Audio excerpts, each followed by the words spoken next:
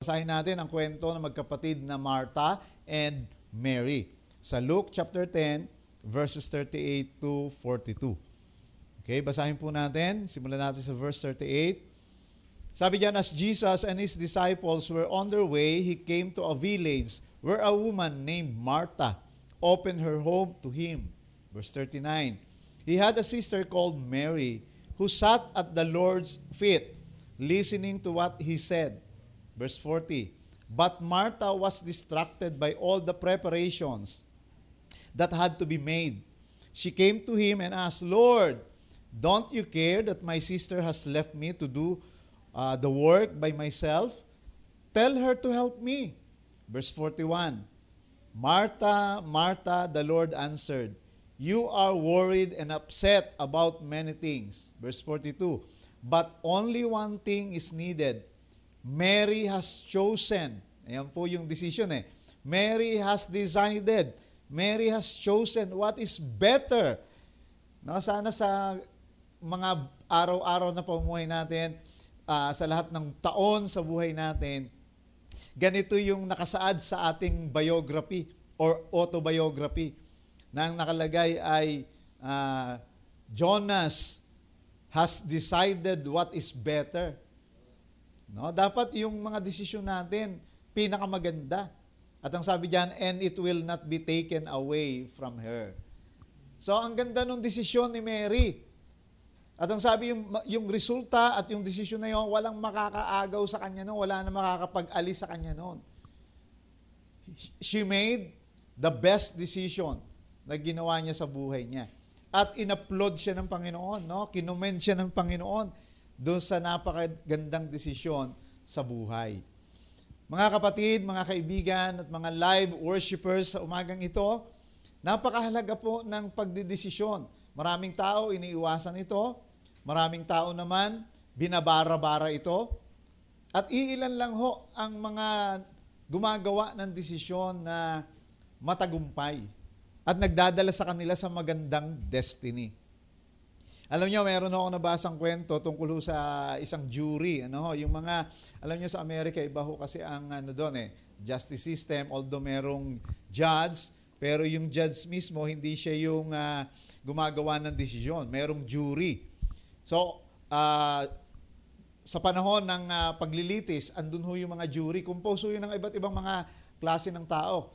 No? May mga nurses, may mga doctors, may mga pastors, lahat ho ng klase ng all walks of life. Sabi nga natin, kahit yung mga ordinaryong tao lang, pwedeng mapili, bahagi, tapos nagmi-meeting yun sila, nagdi-deliberation sila, ano ang magiging pasyahin. So meron nung isang tao o kabataan, si Philip Givens, ay nagkaroon ho ng matinding krimen na nagawa o naisakda laban sa kanya. Siya ho ay nasa paglilitis sa pagpatay sa kanyang kasintahan. No? And yung depensa at yung prosecution, nagpresent na ho ng mga ebidensya ho nila para ho sa ikapapanalo ng kaso. So, nagkaroon ho ng standstill kasi ho, nahirapan ho yung mga jury sa pagpapasya kasi parehong mabigat yung mga present na ebidensya. Pareho ho kapanipaniwala, pareho ay parang totoo. That's why when the members of the jury could not decide whether to find Given o si Philip Givens guilty of murder or the lesser offense of manslaughter, nung hindi sila makapagpasya, alam niyo ho, nagkasundo sila, nag-usap-usap sila without the knowledge of the judge.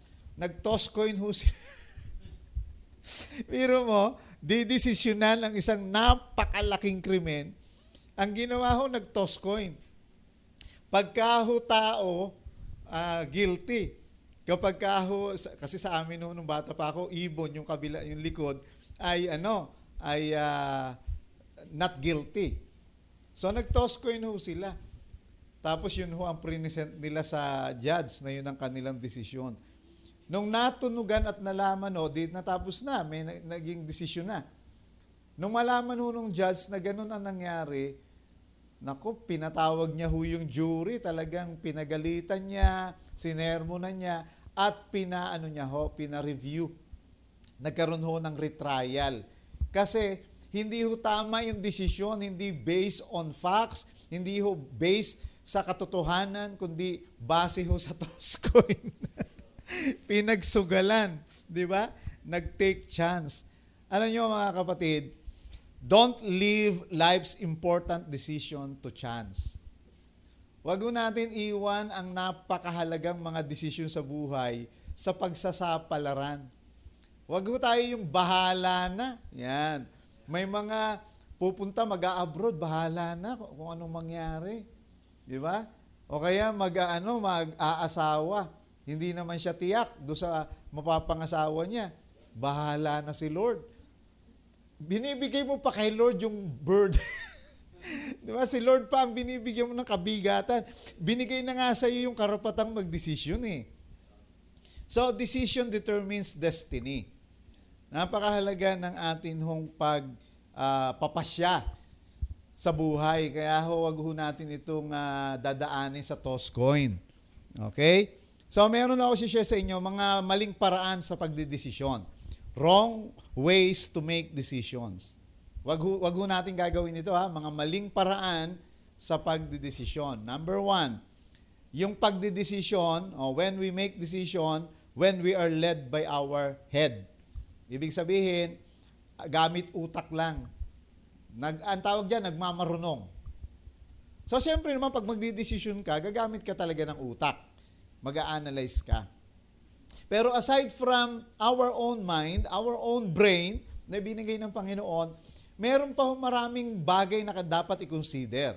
Kailangan natin ng counseling. Kailangan natin ng prayer. Kaya maraming tao puro utak lang, isip lang. Ito yung gagawin ko. Napakaliit lang na part noon. Kapag walang prayer, kahit ng tali-talino mo, papalpak ka. No? Kung walang advices, walang counseling ng mga leaders, ng mga magulang, papalpak ka. Kaya wag ho tayo, isa sa maling paraan ng pagdidesisyon ay puro utak lang. We are led by our head. Okay? Pangalawa, when we are under pressure. Don't make decision kapag ikaw ay napipressure na. Halimbawa, every time na magkikita-kita kayo sa reunion, tapos tatanungin ka, wala ka pang asawa? Ayan, nakaka-pressure yun eh. Kaya yung iba, dahil na-pressure, kahit sino na lang, pinakasalan. Kahit sino na lang, tinanggap na, kahit hindi niya talaga gustong-gusto, na-pressure eh. Diba? Sa trabaho. Kahit na hindi sa kanya bagay yung trabaho na yon, hindi talaga yun yung kanyang linya, dahil napipressure, dahil wala pang trabaho, ang tagal ng panahon. Kaya bilib ako doon sa mga nag-aantay eh. Bilib ako doon sa mga ginagawa yung proseso at hindi napipressure. Kaya yan ho ang mga maling paraan sa pagdidesisyon pag napipressure. Okay? Sabi nga ni T.D. Jakes, ni Bishop Jakes, sabi niya, a wise decision is a decision that are not built on desperation. No? Desperation is a poor counselor. Pagka desperate ka lang, desperate ka na mag-asawa, desperate ka na magkatrabaho, desperate ka na magkanegosyo, puro desperate. Kapag ikaw ay desperate lang, ikaw ay pressured na, mali daw ho yan. Hindi tamang decision yan. Hindi ka magiging matalino sa desisyon kapag ikaw ay napipressure lang. Okay? Wag natin gagawin yan. Pangatlo, when we are rushing the time. Meaning, when we are in a hurry. Mali ho yun na paraan ng pagdidesisyon kasi nagmamadali ka lang. Wag tayo magmamadali. Si Jesus Christ nga, nung pumili ng mga disciples, magdamag na nanalangin.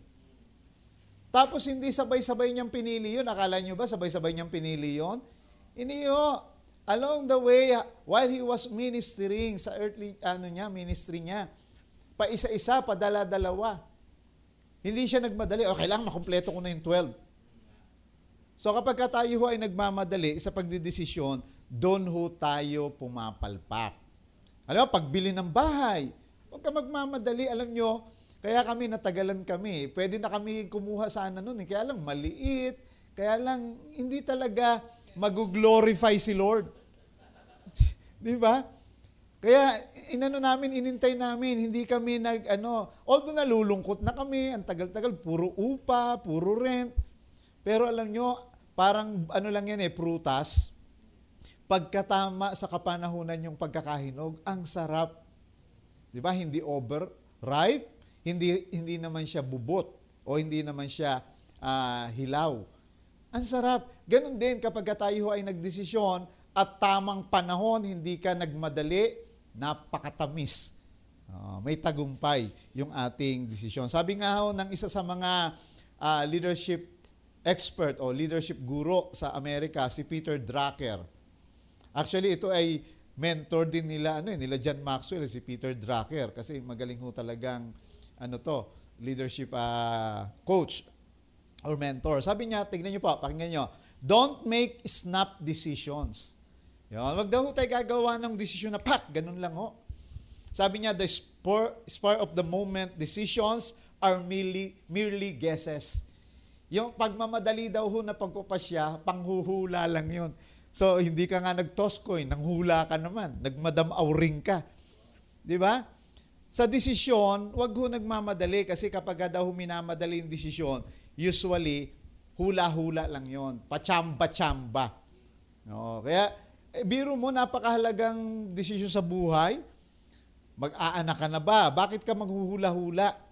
Dapat sigurado ka kung talagang mag-aanak ka na, kung talagang mag-aasawa ka na, kung talagang magbo-boyfriend o magi-girlfriend ka na. Di ba? Kailangan, nasa panahon.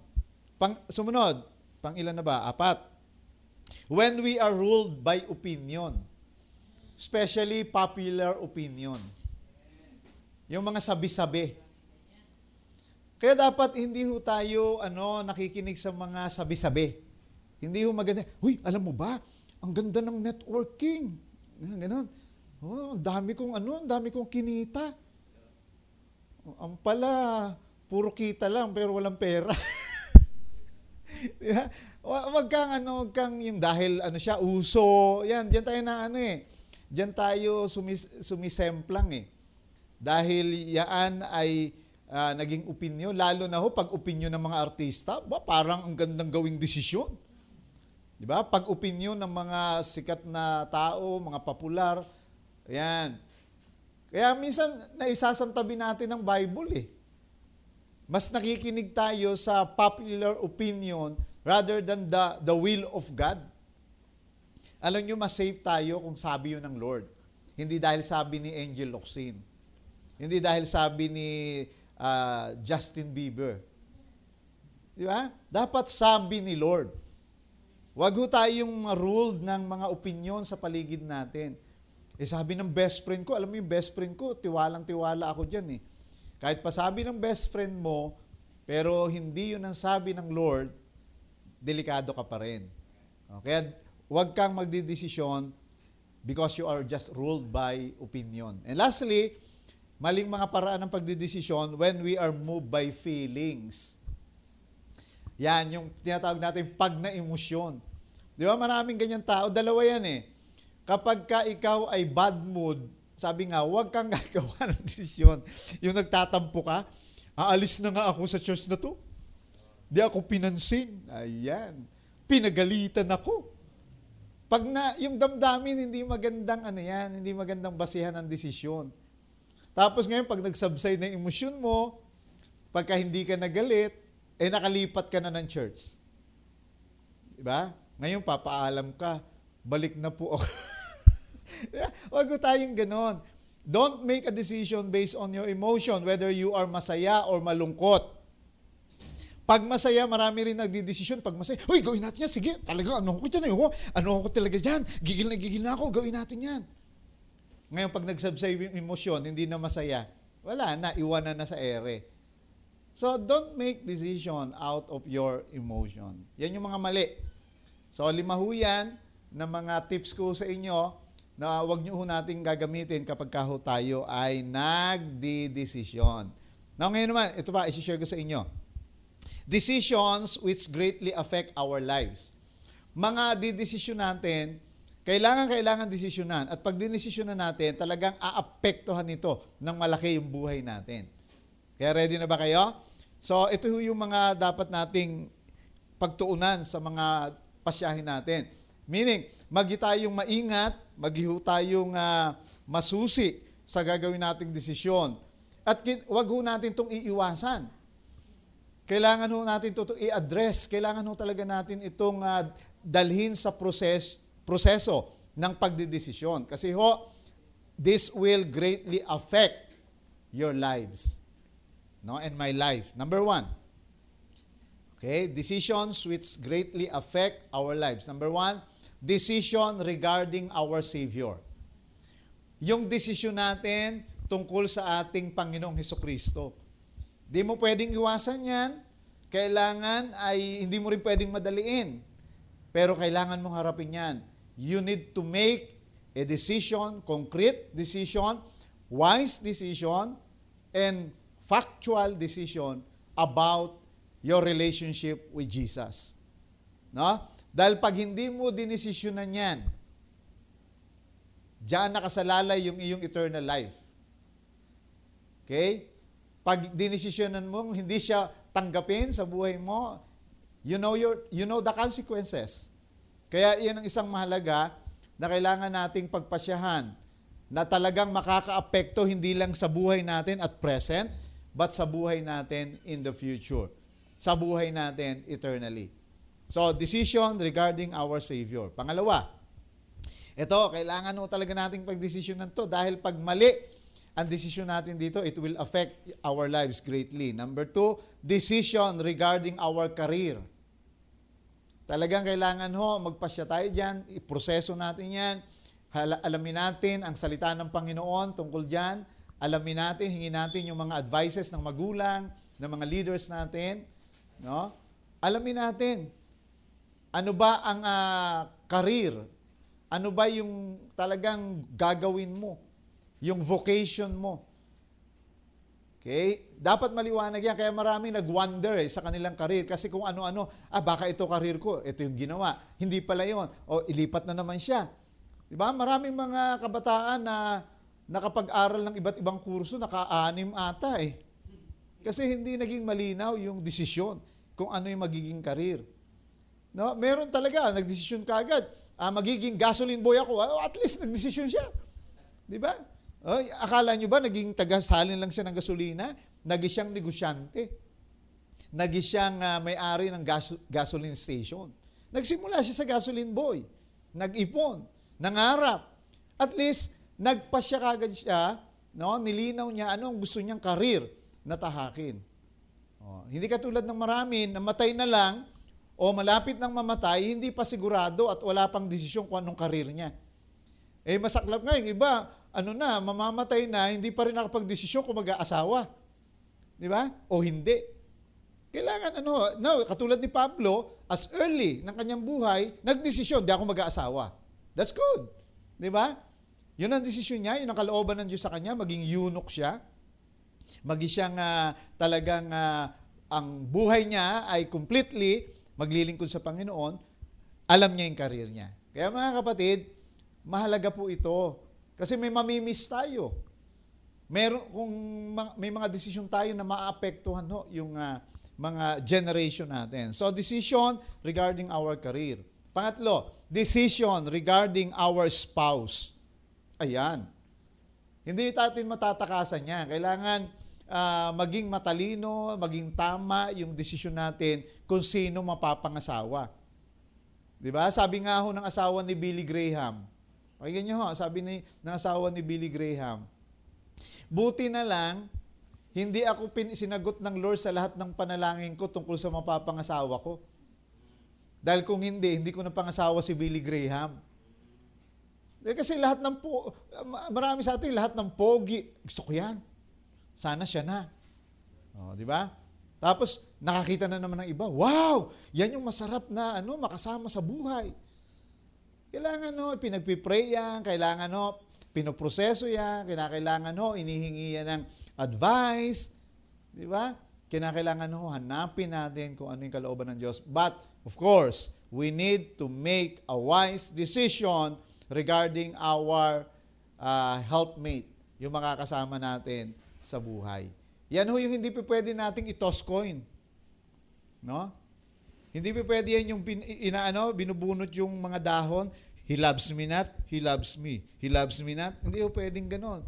We need to make a concrete, solid, godly decision regarding our spouse. Number 4, decision regarding our friends. No, hindi ho lahat dapat talaga beshi-beshi.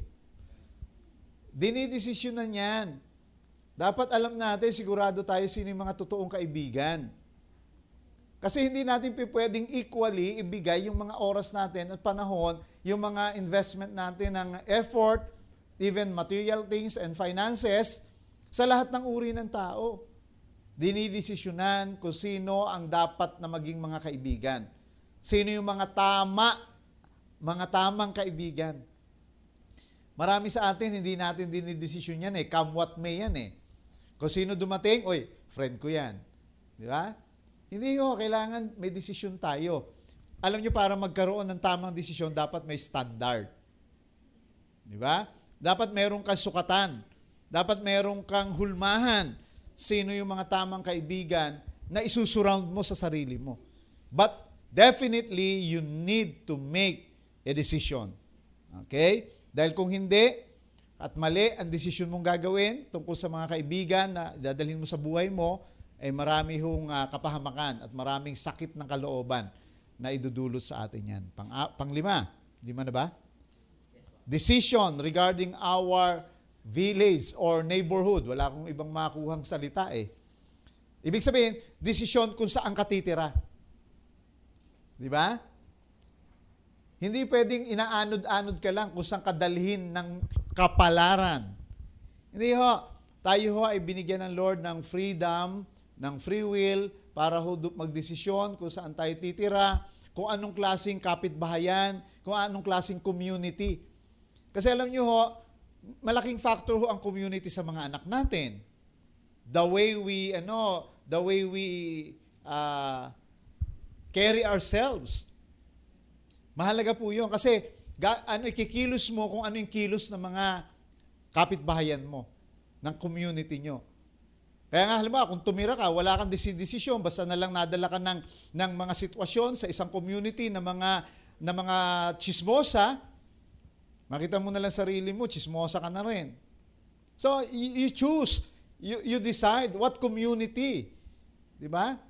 Kahit sa kahit hindi yung lugar mismo yung community, dapat meron kang desisyon anong klaseng grupo ang sasamahan mo. Di ba? Kaya yung iba, di ba, ang sinamahan, grupo ng mga siklista, na kahit Sunday, nagbibisikleta, nagmumotor. It will affect you. Dati ang sipag mo sa gawain ng Panginoon. Ngayon, ikaw dati leader ka ng cell group, ngayon leader ka na ng cyclist. At least pareho pa rin C. Di ba? So, decide wisely and godly concerning your community. Doon sa lugar kung saan ikaw ay belong. Next, pang-anim, decision regarding our growth. Yung paglago, yung improvement ng buhay, dinidesisyonan yan. Parang naalala ko talagang hirap ng buhay ko nung ako po ay teenager. Sabi ko sa sarili ko noon, ayokong maging mahirap. No? Ang hirap maging mahirap, kaya ayokong maging mahirap. Kaya dinesisyonan ko yun, I want to improve my life. Kung ito yung naging buhay ng pamilya ko, ng tatay ko, ng nanay ko, ng mga kapatid ko, dinidesisyonan ko na makalaya dyan. Gusto ko ma-improve yung buhay ko, kung magpapamilya ako, hindi nila mararanasan yung kahirapan na dinanas ko noon. So, that's my decision. Bagamat ang decision ko, wala naman akong kakayanan ng mag-business, ang ginawa ko, nagdesisyon ako, yung first, decision about our Savior. Nagdesisyon ako, tanggapin si Kristo, paglingkuran ng Panginoon. Yung pagdedesisyon ko ngayon, ay decision ko na rin pala to improve my life. Okay? So, ayan yung mga decision sa buhay na makaka-apekto ng malaki sa buhay natin. That's why, kailangan natin yang harapin, kailangan natin yang asikasuhin. Ngayon, balik ho tayo sa ating teksto. Based on the life and the decisions of Martha and Mary. Hatiin ko po, unahin ko muna si Martha. Okay? Based on the life and decisions of Martha, we can see that wrong decision will cause us sa mga sumusunod. Babanggitin ko po yan. Si Mary kasi mali yung decision eh. No? Humanly, maganda yung decision niya kasi pinapunta niya si Jesus. Kaya lang, inimbitahan niya si Jesus sa bahay nila, hindi dahil para pakinggan yung pagtuturo, pinapunta niya sa bahay niya para paghandaan, no, pakainin, asikasuhin. Diba? Human point of view, maganda desisyon yon, makatao, palakaibigan, generous. Diba? Pero in the light of eternity, that is a bad decision. Kasi si Jesus, no, pagka tayo ay pinapasok natin siya sa buhay natin, pagka inimbitahan natin siya, hindi niya kailangan yung ating mga pagluluto. Hindi niya kailangan yung mga gawaing bahay. Ang kailangan niya, ikaw. Hindi niya kailangan yung ipapakain mo eh. Kasi pumunta siya para pakainin ka ng Word of God. Pakainin ka ng pagtuturo ng mga pagkaing makalangit. So, yun ang mali ni Martha. Tapos, sa halip na makipagkwentuhan, kasi yun ang gusto ni Jesus, relationship, communion. Sa halip na makipag-usap kay Jesus, ang ginawa, nagpakabisi sa kusina. Pawis-pawis. At ang maling desisyon niya pa, sinermo na niya pa. Di ba? Sinita pa niya, hindi naman sinermo na. Sinita pa si Jesus. Sabi niya kay Jesus, Lord, are you not concerned to me? Di ba? Na yung kapatid ko, upo-upo lang dyan, pinababayaan ako mag-isa. Kita niyo po, mga maling desisyon. So ano ang naging consequence ng maling desisyon ni Martha? Bigyan ko kayo ng 3 diyan sa context natin. Number 1, wrong decision based on Martha's decisions will cause us to be distracted. Okay? Wrong decision will cause us to be distracted. Ang sabi diyan sa verse 40, but Martha was distracted by all the preparation, by all the decision na kanyang ginawa. Hindi naman yun ang dapat at tamang desisyon. Nandiyan si Jesus eh. Pero ang pinili niya ay mag-prepare ng mga pagkain, maglinis ng bahay. Kaya distracted.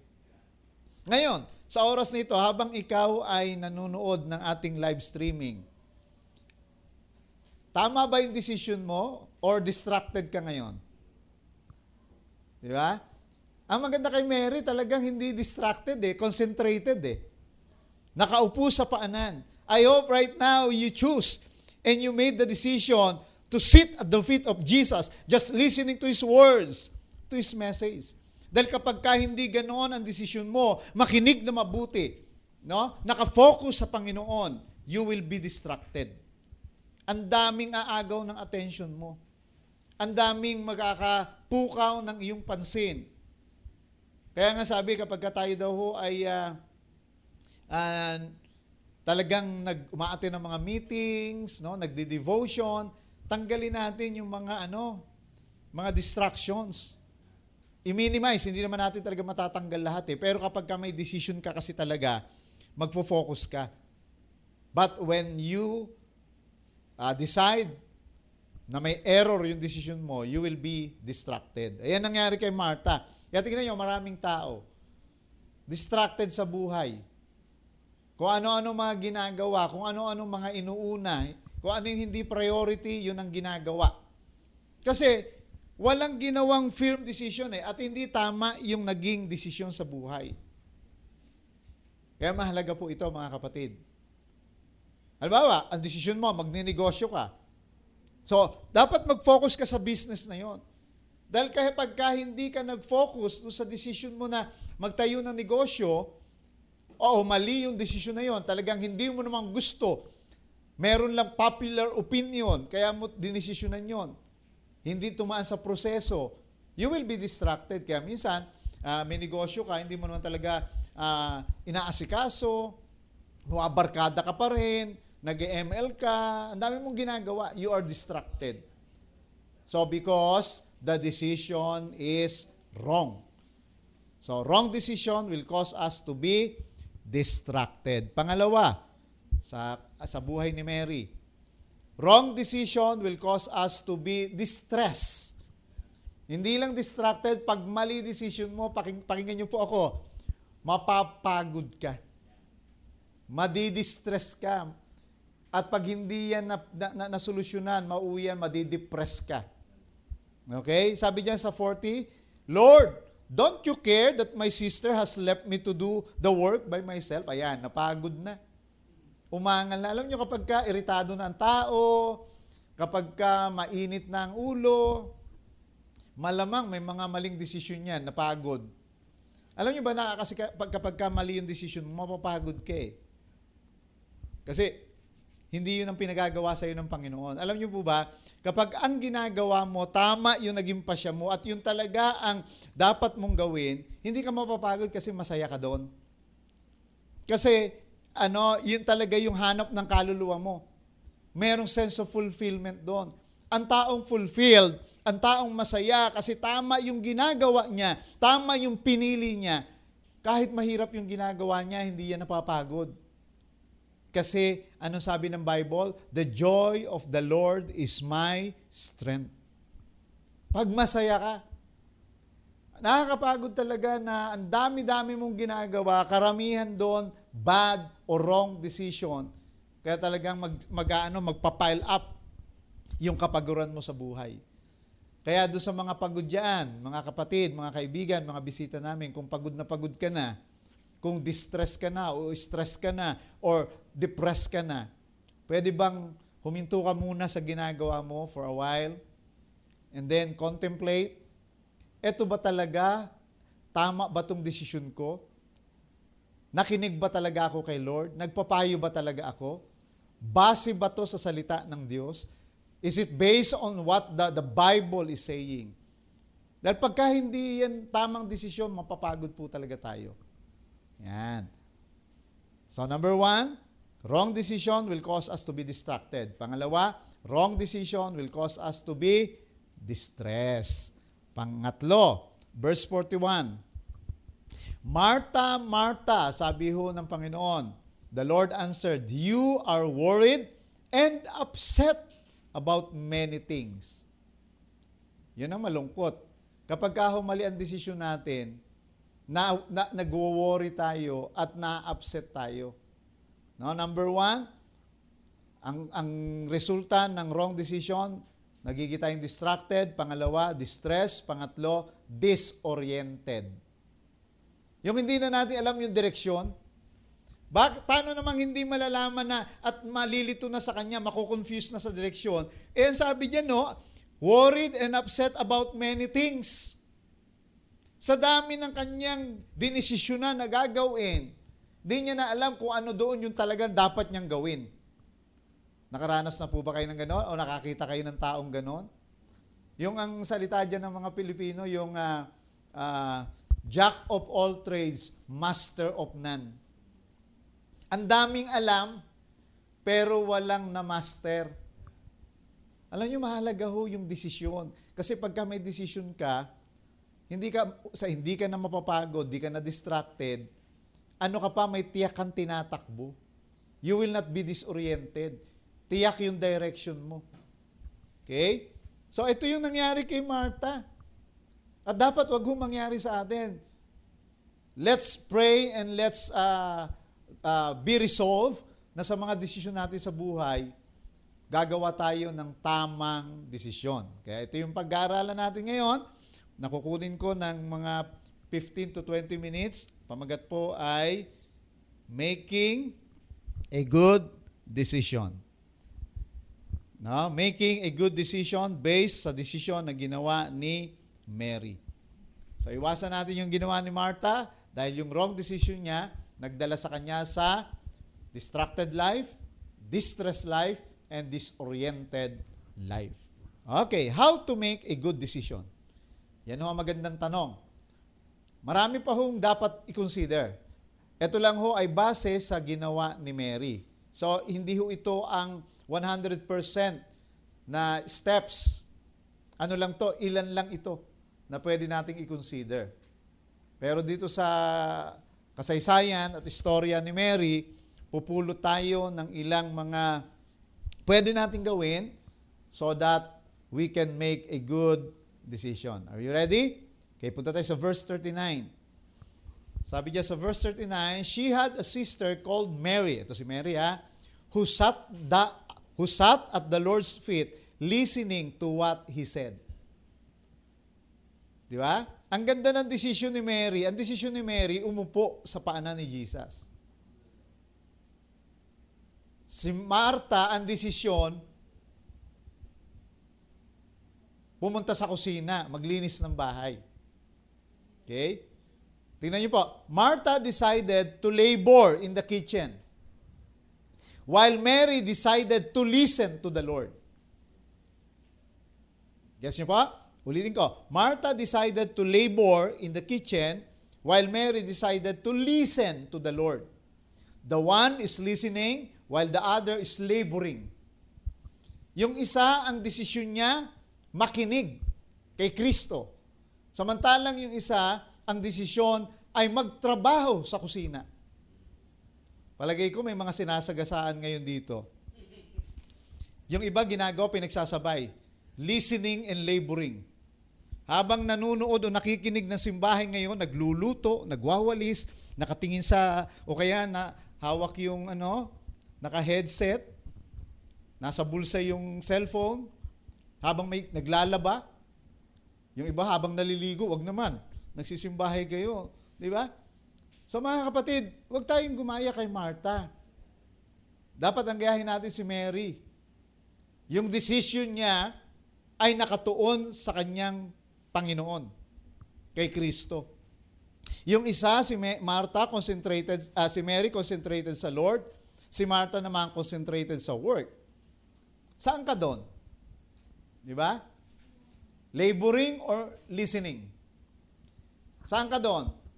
Work, concentrated sa work, or concentrated kay Jesus? Mahalaga yung decision na yun eh. Kahit kaming mga pastor, kahit kaming mga naglilingkod sa Panginoon, pwede kaming magkamali eh. Okay. Pwede kaming ang concentration nasa work at wala sa Lord. Ito yung maganda kay Mary. Pagdating ni Jesus, umupo ka agad sa paanan niya, nakinig. Talagang ang focus niya ay kay Jesus at wala sa kung anumang mga bagay. So ito ho, ang pwede nating gawin when we make decisions. Number 1, decide in favor of the Savior. Decide in favor of the Savior. Meaning, dapat ang mga decision mo, laging ang papaboran yan tungkol sa Panginoon. No? Ang leaning mo lagi, dapat, ang inclination mo lagi, dapat towards the Lord. Tayo, ang problema sa atin, pag may mga decision tayo sa buhay, ang laging leaning natin, finances, ang inclination natin, yung kaligayahan natin, di ba? Ang inclination natin, yung mga bagay dito sa mundo. Alam nyo, to make a good decision, you must decide in favor of your Savior. Dapat laging yun ang pabor lagi sa Panginoon. Ang konsiderasyon mo, ang desisyon mo laging nakapanig sa patungkol sa Panginoon. Kaya basahin natin ang Psalms 27 verse 4. Tingnan niyo po yung sabi ni David. Para siyang si Mary, one thing din. Di ba sabi ng Panginoon, one thing is needful and Mary chooses it. Si David, ganun din. One thing have I desire. Isang bagay ang aking ninanais. Ano yon? That I may dwell in the house of the Lord all the days of my life. Hindi niya one thing I desire is yumaman. Hindi niya one thing is desire is to become a king. Hindi niya one thing I desire is to become popular. Hindi yun ang desire niya. Di ba? Ang favor ng desire niya is the Lord. Pakinggan ninyo. Listen, pakinggan niyo mabuti. Lahat ng decision mo patungkol kay Lord, kailanman di ka magkakamali. Any decision that you make in favor of the Lord will never be wrong. Wala kang didesisyonan patungkol sa Panginoon na magkakamali ka. Kaya yung desisyon ko, bagong-bago ako na maglingkod sa Panginoon, I was never become wrong. Hindi ako naging mali. Hanggang ngayon, ikinatutuwa ako at ako ipinagmamalaki ko na nagdesisyon ako tanggapin si Kristo, paglingkuran ng Panginoon, sapagkat sa desisyon kong yon, 30 years ago, hindi ako nagkamali. Magkakamali ka sa maraming desisyon mo sa mundong ito, sa personal na buhay mo, sa pinansyal na usapin. Pero pagdating sa Panginoon, pag nagdesisyon ka, hindi ka magkakamali. Naririnig niyo po ba ako? Okay, ilagay mo sa comment section, hashtag, desisyon para sa Panginoon. Okay, desisyon para sa Panginoon. Hindi magiging mali. Ayan. Desisyon para sa Panginoon. Hindi magiging mali. Ano man yan, maliit o malaking bagay. Risky man yan, or easy man yan, pag para sa Panginoon yung desisyon mo, di ka magiging mali. Naalala ko, meron ng isang pastor lumapit kay Bill Hybels. Si Bill Hybels po, isa sa mga iilang pastor ng mega churches sa Amerika. Okay, meron siyang book na paborito ko, yung Courageous Leadership. Lumapit sa kanya, isang kilalang pastor din. No, naging kilala din. Kaya nga kaibigan niya si Bill Hybels. Sabi niya, ni Bill Hybels, kunento niya, lumapit sa kanya, sabi sa kanya, kaibigan, pastor, gusto kitang paalalahanan para yung nangyari sa akin, wag na mangyari sa iyo. Kasi ang sipag-sipag nitong pastor na ito. Alam nyo, hundreds yung kanyang preaching schedule every week. Hindi ko alam paano niya pinagkakasya yun. Ganun siya kasipag. Di ba? Meron siyang TV ministry, radio ministry, meron siyang publication, may mga books siyang ginagawa. Pakasipag ho talaga. Kaya alam niyo, bigla na lang nakita niya yung sarili niya, nag-crumble yung buhay niya. Bakit? Iniwan ho siya ng asawa niya. Kasi sa kaabalahan niya, hindi na siya kinayang hindi na siya natagalan ng asawa niya. Wala siyang panahon. Wala siyang oras, yung desisyon niya. No? Na puro ministry. Wala siyang kapanapanahon sa asawa niya. Kaya yung asawa niya, nakakita ng lover boy. Iniwan siya. So dahil nagkaganon yung family nila, bumagsak din yung simbahan nila. Kaya yung kanyang pinagsisikapan na wala rin parang bula. Kaya sabi niya kay Bill Hybels, pakinggan niyo, ngayon niya lang naintindihan, sayang, ngayon niya pa na-desisyonan, natapos na lahat, nasira na. Kaya sabi niya kay Bill Hybels, spend time away from the demands of leadership. Spend time away from the demands of leadership.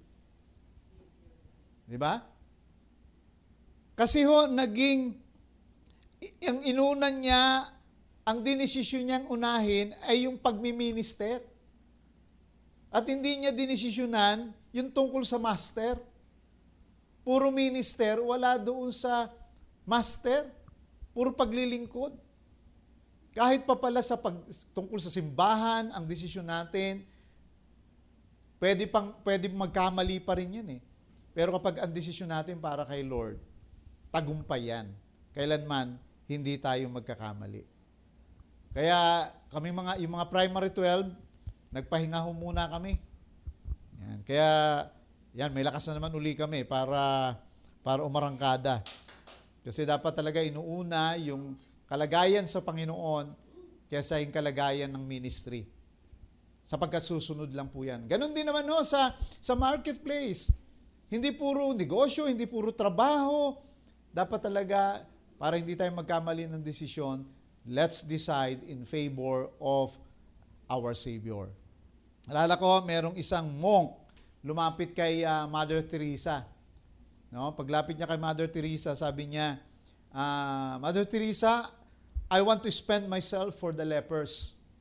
Sabi niya ganyan. Because that's my vocation. payagan nyo ako na laan ako ng panahon, makasama ko yung mga may ketong. Gusto ko sila makausap, gusto ko sila mapaglingkuran, because that is my vocation. Alam niyo po, tinignan siya sa mata ni Mother Teresa, at ang sabi sa kanya ni Mother Teresa, pakinggan ninyo, I think ito ay word para din ho sa atin. Sabi ni Mother Teresa, your vocation is not to work for the lepers, your vocation is to belong to the Lord. Ang trabaho mo ay hindi paglingkuran ang mga ketongin. Ang trabaho mo, ang dapat mong desisyonan ay magikang kabahagi. You must be belong to Jesus. Yun o talagang dapat desisyon natin eh. That's the first and foremost. Para lang ho yan yung pagpa-priority. Pag inuna mo yung mga buhangin, hindi mo na mailalagay yung mga bato. Hindi mo na mailalagay yung tubig. Pagkatama yung desisyon mo, ang ibig sabihin noon, nagawa mong ilagay sa tamang prioridad yung buhay mo at yung mga ginagawa natin. So, kung gusto natin magkaroon tayo ng good decision, decide in favor of the Savior. Okay? Pangalawa, yun ang ginawa ni Mary. Pinili niya si Jesus. Hindi niya pinili yung tulungan yung kapatid niya. Pinili niya si Jesus na pakinggan kaysa sa magluto, maglinis. Pinili niya ang Panginoon. Okay, pangalawa, verse 42. Sabi niya, but only one thing is needed. Mary has chosen what is better and it will not be taken away from her. So ang keywords natin dyan, yung salitang, but only one thing is needed. Mary has chosen what is better. Okay? Dalawang bagay yung pinili dyan ni Pakinggan niya, dalawang bagay yung pinili dyan ni Mary. Ang unang maganda, pinili niya si Jesus. Ngayon dito, sinabi dyan, ang pinili niya is yung one thing that is needed. Kung ano yung kailangan. What is needed. Tapos pangalawa, pinili niya o dinesisyon niya, what is better. Kita niyo po? Marami sa atin hindi ganyan ang ginagawa natin sa desisyon. Hindi kung ano yung what is needed, hindi yung what is important, hindi kung ano yung mga pinakamahalaga. At higit sa lahat, hindi natin napipili kung ano yung pinakamainam. Sabi niya niyo, chosen what is better. Ganun dapat ang desisyon. Kung sa atin magdesisyon ng good, ibig sabihin maging good decision maker tayo, ito po yung gagawin natin, number 2. Decide in favor of the superb. Kanina, decide in favor of the Savior. Ngayon naman, decide in favor of the superb. Means, anong ibig sabihin ng superb? Ibig sabihin, yung mga primary, mga bagay na best, mga most important sa buhay ng tao. No, yung mga lesser important, itatabi muna natin yan. At ang pipiliin natin at ang desisyon natin gawin ay yung pinakamahalaga. Kaya marami hong nagkakamali sa atin. Marami hong, katulad halimbawa, pakinggan niyo ako, isa na lang hong desisyon na ginagawa ng maraming tao, lalo ng mga Pilipino. Yung pag-abroad ho. No, wag ho ninyo ako ma-misunderstood. I'm not against going abroad kasi talagang kailangan naman talaga natin ng finances. May tao sa labas. Kailangan natin ng finances. Okay? So, pero ho, pagka magdidesisyon tayo, ang pagtitimbang natin dyan, alin ba mahalaga? Yung trabaho, yung pera, o yung pamilya? Kaya nga kami, pagka mga nagka-counsel kami, kung pupunta ng abroad, dapat magkasama yung mag-asawa. Tapos, after 1 year o ilang months, dapat sunod din yung mga anak. Para sama-sama sila doon sa lugar na pinuntahan nila kung saan nag-work. Pero kung isa lang ang pupunta, yes, kikita nga. Yes, magkakaroon nga ng material na provision. Pero alam niyo ho kung ano ang naisasaalang-alang? Yun hong kapakanan ng pamilya. Kaya alam naman ho natin yan, di ba? Na marami ho ang nagkaroon ng kaguluhan, nagkaroon ng broken family, dahil ho doon sa hindi nga ho naging tamang desisyon. Hindi ho mali ang pag-abroad. Ang tama nga lang ho dapat, sama-sama silang buong pamilya. Kung mag-asawa lang sila at walang anak, dapat pareho silang magkasama. Yan ho ang nagiging problema. Hindi natin nakita yung pinakamahalaga, yung most important, at yung pinaka-better na desisyon. Meron pa bang mas hahalaga pa sa pamilya? Meron pa bang mas magiging needed kundi pamilya? No, wala ho tayong mabibiling pamilya sa Divisoria. Ang pera ho, madaling kitain yan. Pero ang pamilya, once na nasira, mahirap na pong buuin. Kaya nga ho, sa pagdidesisyon natin, talagang titignan natin, evaluate natin, alin ba ang mas kailangan dito? Alin ba ang talagang mas mahalaga? Diba? Alam nyo, ang pera ho, talagang magtulong-tulong lang ang pamilya. Kahit nandito lang tayo, basta sama-sama, maitataguyod natin ang pamilya. Okay? Kesa ho, malaki nga ang kikitain natin, magkakahiwa-hiwalay naman, magkakagulo. Hindi ko sinasabi na lahat ng nag-abroad nasira ang pamilya. No, hindi ho. May mga nag-survive naman po. Meron talaga hong mga nanatili naman, na-storm nila yung hirap, yung mga temptations, yung mga challenges. Pero ilan lang po yun. Kaya nga dapat maganda ho yung desisyon natin. No? In favor of the superb. Yung pinaka-importante, yung pinaka-best. Sabi nga ho ni Johann Wolfgang von Goethe, sabi niya, things which matter most must never be at the mercy of things which matter least. Tama. Dapat daw ho, yung pinakamainam ay hindi ho ilalagay natin sa pagdedesisyon ng mga bagay na mas lesser. Dapat ang laging priority yung pinakamahalaga. Kahit ba merong bibigay sa inyong konting ganansya, etong lesser important na ito na bagay, dapat hindi yan ang maging basehan ng desisyon. Ang maging basehan ng desisyon, yung pinakamahalaga. Yan ang ginawa ni Mary. Mahalaga naman tulungan yung kapatid niya. Mahalaga namang magluto. Mahalaga namang maglinis ng bahay. Pero in comparison kay Jesus Christ, mas mahalaga yon, mas needed yon, mas better yon. Kaya yun ang pinili niya. Yun ang dinesisyonan niya. Kaya mga kapatid, to make a good decision, always decide in favor of the superb, in favor of the most needed, most important.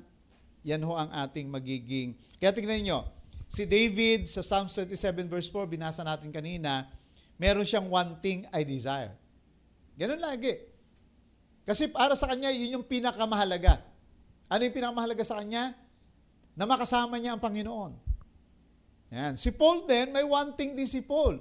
Sa Philippians 3, verse 13 to 14. One thing I did, forgetting those things that are behind and pursuing the things that are before.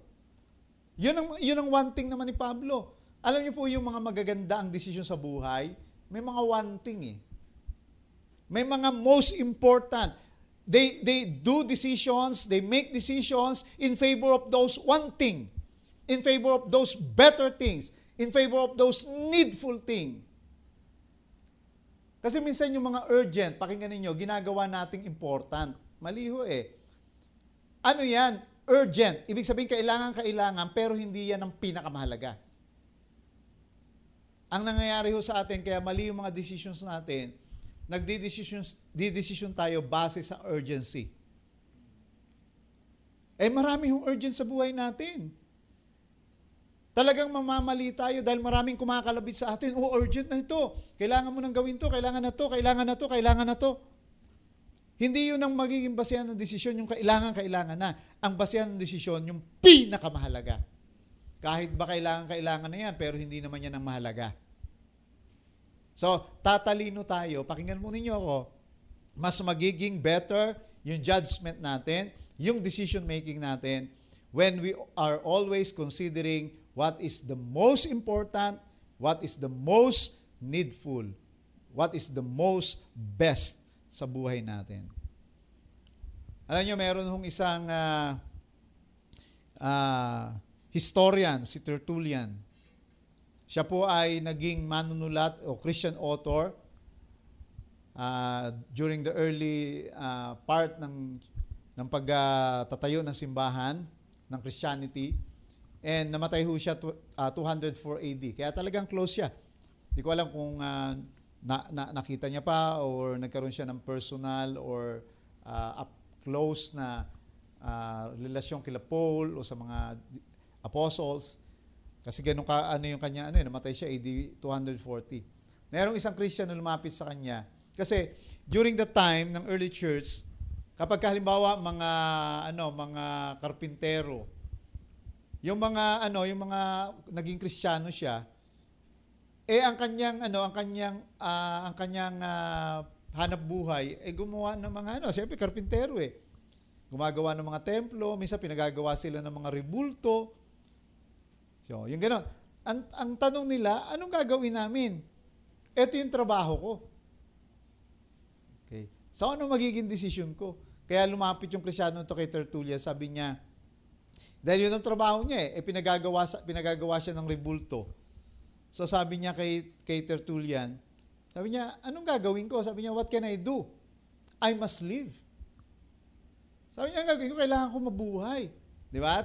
Yan naman talaga ang madalas na mga katwiran natin, kaya tayo nagdidesisyon. Kaya kahit masama yung trabaho, yun ang katwiran natin, kailangan naming mabuhay. Kaya di ba yung mga nagnanakaw, yung mga nanluloko, sorry po kasi kailangan din po naming mabuhay. Parang nagiging excuse na kailangang mabuhay. Kaya sabi ni Tertullian sa kanya, dapat ka nga bang mabuhay? That's a good question.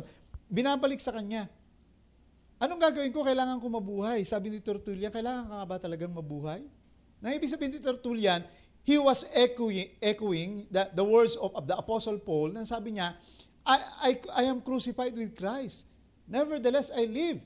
Yet not I am, but Christ lives in me. Ibig sabihin, kailangan ka bang mabuhay? Dapat mabuhay sa'yo si Kristo. Kaya, mali ang mga desisyon natin kasi nga hindi natin tinitignan at ini-evaluate kung ano yung pinakamainam, pinakamahalaga sa buhay natin. So, decide in favor of what is superb. Pangatlo, dito tayo tatapos. Verse 42 pa rin. Sabi diyan, but one thing is needed, Mary has chosen what is better. Ito yung panghuli. And it will not be taken away from her. Hindi ito mawawala sa kanya. Tingnan niyo, pag maganda desisyon, ano siya? Steady. Magiging siyang pangmatagalan. Hindi siya temporal. It will not be taken from her. Alam niyo, may mga desisyon tayo, na kapag nagdesisyon tayo, pangkasalukuyan. Yung nasabi ni spur of the moment. Pero dapat pag magdedesisyon tayo para tama yung desisyon natin, we need to decide in favor of our Savior. Pangalawa, we need to decide in favor of the superb. Pangatlo, we need to decide in favor of the secure. Kung ano yung tumatagal. Di ba?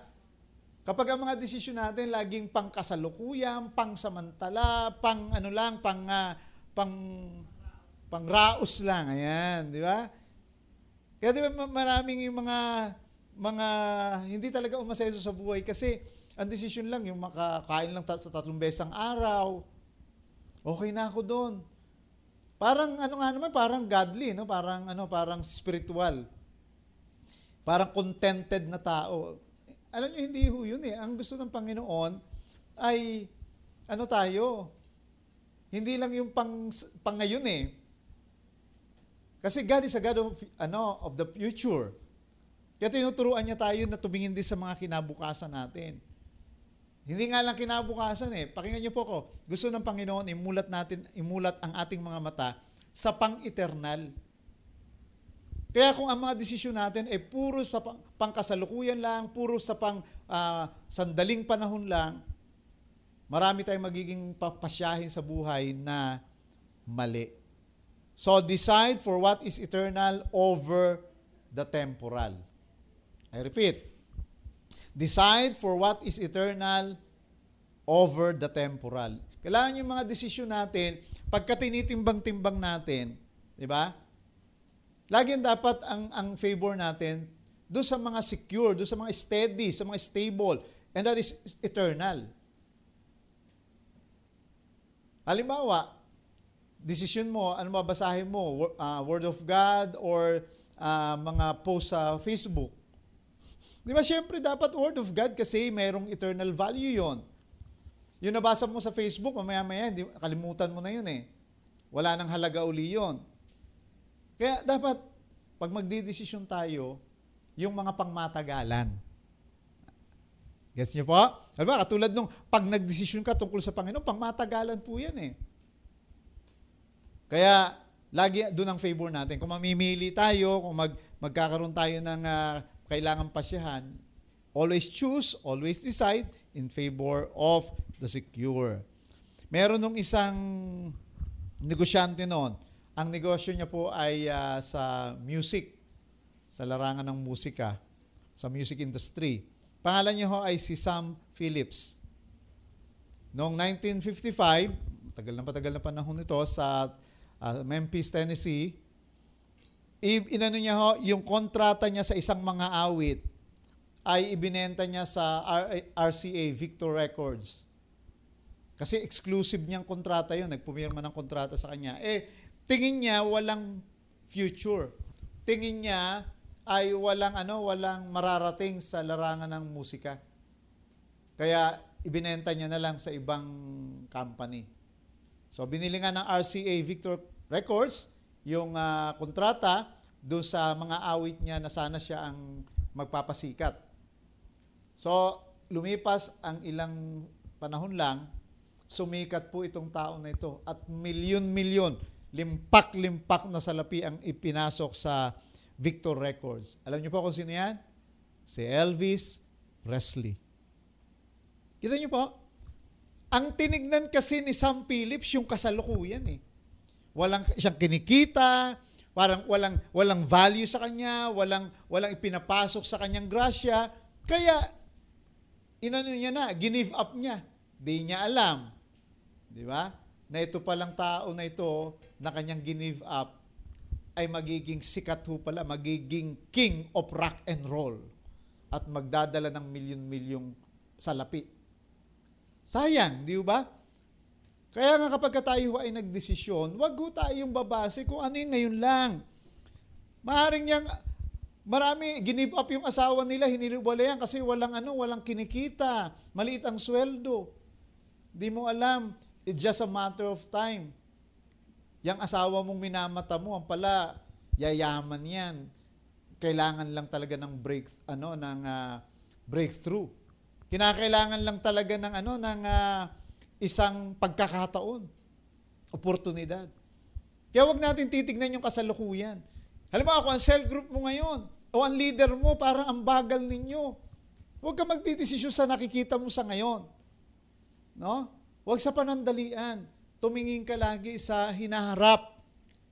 Kasi hindi mo alam kung anong pwedeng gawin ng Panginoon sa tao na yan, sa leader mo, sa magulang mo, sa kaibigan mo, sa business mo. Tiyaga-tiyaga lang ho talaga. Huwag ho tayong titingin sa kasalukuyan. Yan ang makikita natin. Kasi lahat ng pangkasalukuyan, panandalian ho yan eh. No? Kapag dyan tayo bumase. Tingnan natin yung example ni Moses sa Hebrews 11:25. Ito na po ako magwawakas. Worship team. Hebrews 11:25. Sabi niya sa Hebrews 11:25, choosing rather to be mistreated. Tingnan niyo po. With the people of God than to enjoy the fleeting pleasures of sin. Dito kitang-kita yung pagkakahiwalay ng maraming tao eh. Maraming tao, pinipili talaga na ma-enjoy yung mga fleeting pleasures of sin.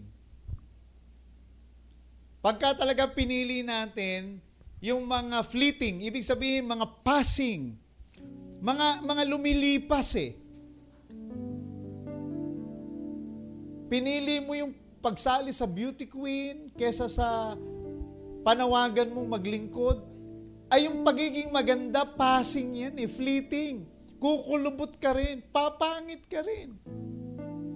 Pero ang paglilingkod sa Panginoon, walang katapusan.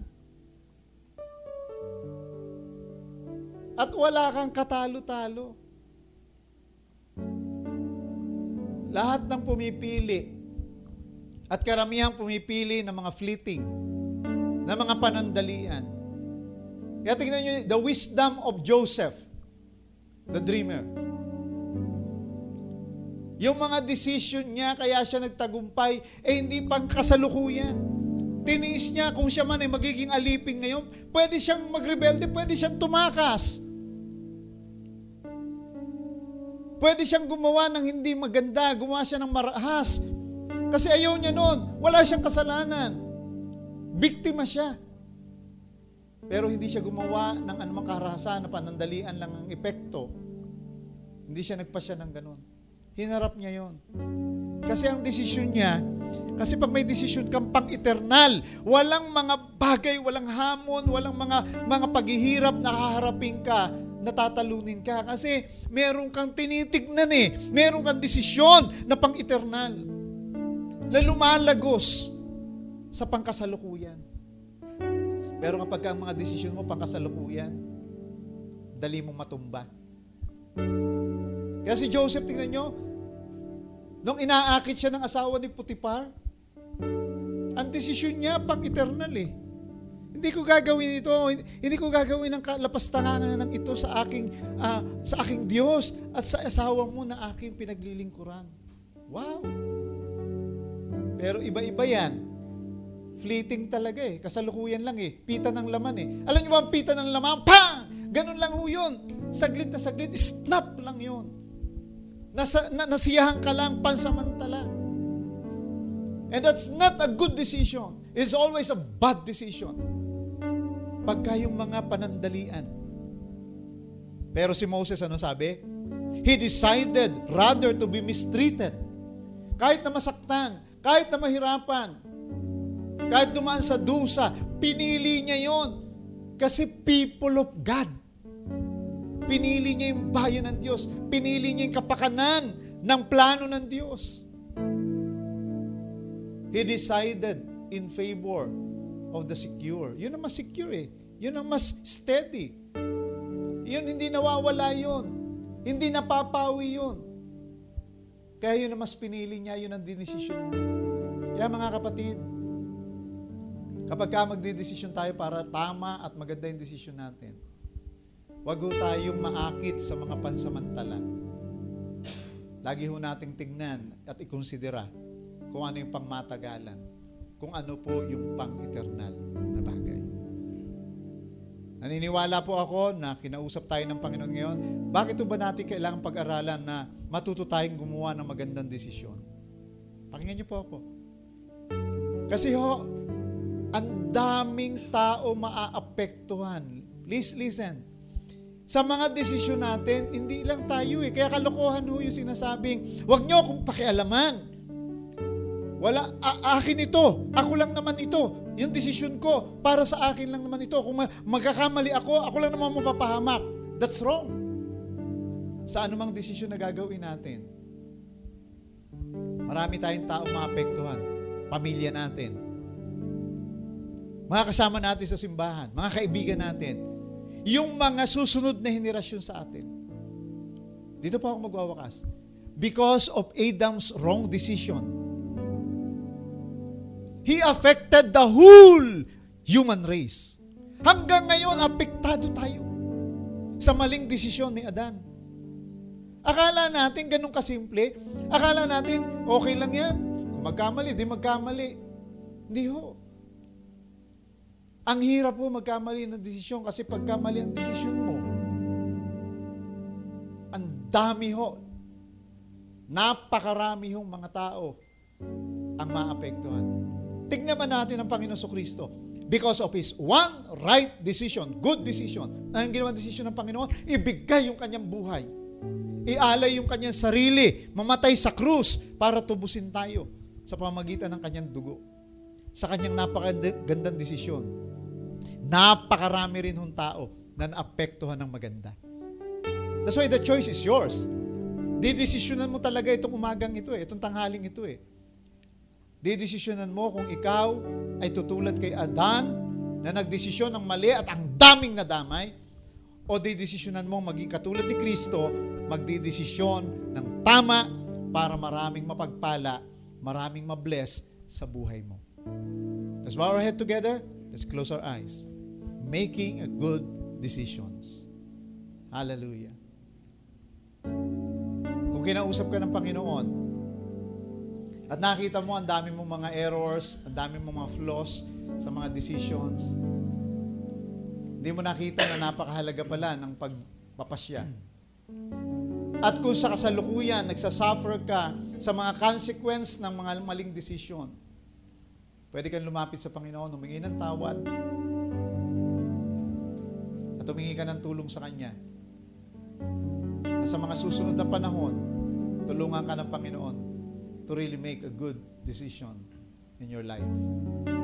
Kung ikaw yon, pwede bang itaas mo yung kamay mo? Nakaupo ka man, nakatayo ka, please lift your hands and come to the Lord. Commit your life. Commit your decision making. Hallelujah. Jesus be the center of my life. Yes, Lord. Jesus be the center of my life. Salamat po, Panginoong Jesus. From beginning to the end, you will always be. It's always been you, Jesus. Make it your decision. Come on.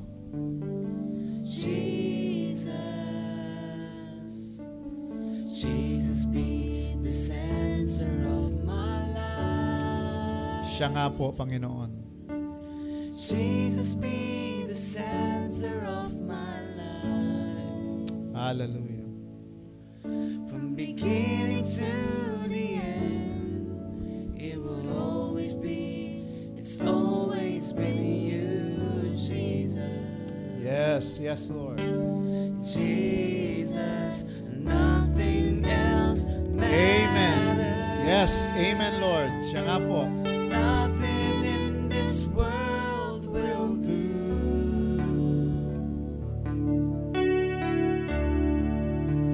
Jesus, you're the center. Everything revolves around you. Jesus, you, nothing else matters. Come on. Nothing Sabihin mo yan sa in this Panginoon. world will do. Nothing else matters. Jesus, you're the center. Everything revolves around you. Surrender your heart. Come on. You, Sabihin mo sa Panginoon yan. oh, nothing else matters. Yes, Lord. Wala akong ibang mahalaga. Wala akong ibang pinakamahalaga kundi ikaw. Mapa sa amin man ang lahat ng bagay. Kung wala ka sa amin, Panginoon. Still nothing. You're the center. Yes, Lord. Yes, Jesus. Everything revolves around you. Jesus, you. Come on. From my heart to the heavens, Jesus be the center. It's all about you. Yes, it's all about you. Sabihin mo sa Panginoon. From my heart It's all about to you, the Jesus. heavens, Our decision. Jesus be We will the always consider you, Lord. It's all Yes. about Come on. you. Yes, Sabihin mo yan sa Panginoon. It's all about you, Jesus. From my heart Oh, yes. to the heavens, Jesus be the center. It's all about you. Yes, it's all about you. From my heart to the heavens, Sing it down. Jesus be Sabihin mo sa the Panginoon. center. It's all about you. Yes, it's all about you. Yes, Lord. From now on, we will make decisions in favor of you. Sapagkat kahit kailanman, hindi magiging mali ang anumang pasyahin namin na ikaw ang aming pinili. It is for our own good. It is for our own success. It is for our own benefit na pipiliin ka namin.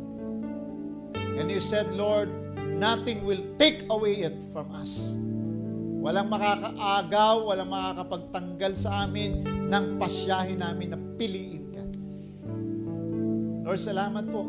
Anumang, Panginoon, in my own personal experience, anumang ginagawa ng kaaway na agawin yung kapasyan na yon, hindi ho siya nagtatagumpay. Salamat, Panginoon, because you honor our decision to prioritize you, to choose you, to make you the center of our heart, our lives, Lord. Dalangin ko, Lord, lahat ng nanonood ngayon, lahat ng nakasama namin ngayon, ito rin po ang maging desisyon nila. Na sila po, Panginoon, ay gagawa ng tamang desisyon, pag-iisipang mabuti, ipananalangin, sasangguniin ang iyong salita, magpapapayo sa mga leaders, Lord. Iaalaw ang banal na Espiritu na samahan sila sa proseso ng pagdedesisyon. Tutulungan mo ang bawat isa na maging selfless, maging humble, Lord God, upang Ama marinig at makita. At Panginoon, willing isakripisyo yung pangkasalukuyan, panandalian para gawin yung mas mahalaga, yung pinakamahalaga sa buhay namin. Lord, tulungan mo kami to follow the footstep of our Lord Jesus Christ. Na because sa kanyang magandang desisyon, marami po ang napagpala. Marami po ang naligtas. Marami po, Panginoon, ang naapektuhan ng maganda. Pinupuri ka namin. Lord, I pray, samahan mo po, lalo na yung mga nasa crossroads ngayon. Lord, yung may mga desisyon silang gagawin, Panginoon, at sila'y hinahatak, sila ho ay distracted, sila po, Panginoon, ay distressed, sila ho ay disoriented. Father, have mercy upon them. Liwanagan mo ang kanilang kaisipan. Pakita mo sa kanila what is the most important, what is the most, Father God, pertinent na dapat po nilang desisyonan. Salamat, Panginoon. By your mercy, by your grace, magiging matagumpay, magiging pong matalino, at magiging mainam ang aming mga pasyahin sa buhay. Salamat po, and we give you all the glory, honor, and praise in Jesus' mighty name, and all the people of God say, Amen and Amen. Magandang tanghali po sa inyong lahat, at pagpalain kayo ng Panginoon. Bigyan nga tayo ng katalinuhan, bawat isa, kung paano ho magpapasya ng tama sa buhay. So ngayon po, dako ho tayo sa ating pagkuha ng tithes and offering. Yan, isa ho yan sa mga mahalagang desisyon. Diyan ho tayo natatalo eh.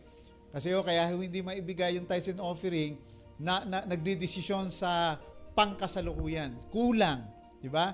Kailangan, no? May bibilhin, merong pangangailangan sa bahay. No, dapat ho nakapagdesisyon na tayo niyan ahead of time. Na ang 10% para kay Lord talaga yan. Kahit ano pang clamor ng mga urgent na mga needs natin sa kasalukuyan, hindi nito natin pababayaang mabago yung desisyon nating napakahalaga. Desisyong pang-eternal. Desisyon na pinaka-mainam at para sa Panginoon. So, mga kapatid, maging desisyon natin yan lagi-lagi na ang 10%, mga offering at mga first fruit, para ho talaga sa Panginoon yan. So that yung mga desisyon na yan, katulad ng Panginoong Jesus, mag-aani tayo, makikinabang mga anak natin, mga inapo natin, mag-iiwan tayo ng magandang buhay sa kanila. Kaya kaya kami ni Pastora, talagang ang desisyon namin, ang tithes na yan, para sa Panginoon niya, wala nang makakagalaw niyan, walang pwedeng tuminag niya, kahit na mga, mga talagang nagka-clamor na pangangailangan para sa Panginoon yan. Kasi bakit we are looking forward para sa magandang buhay nila Kyler, nila Carmi, no, na magiging anak ni Gail, magiging anak ni Shine, at magiging mga apo pa nila. No? We are doing this not for us. We are doing it for the future. So kayo din po, ganun din po ang hamon ko sa inyo. Yung mga itatanim nyo ngayon, yung mga magandang desisyon nyo tungkol sa pananalapi, hindi lang para sa inyo yan. Para ho sa inyong mga anak at para sa inyong mga ina.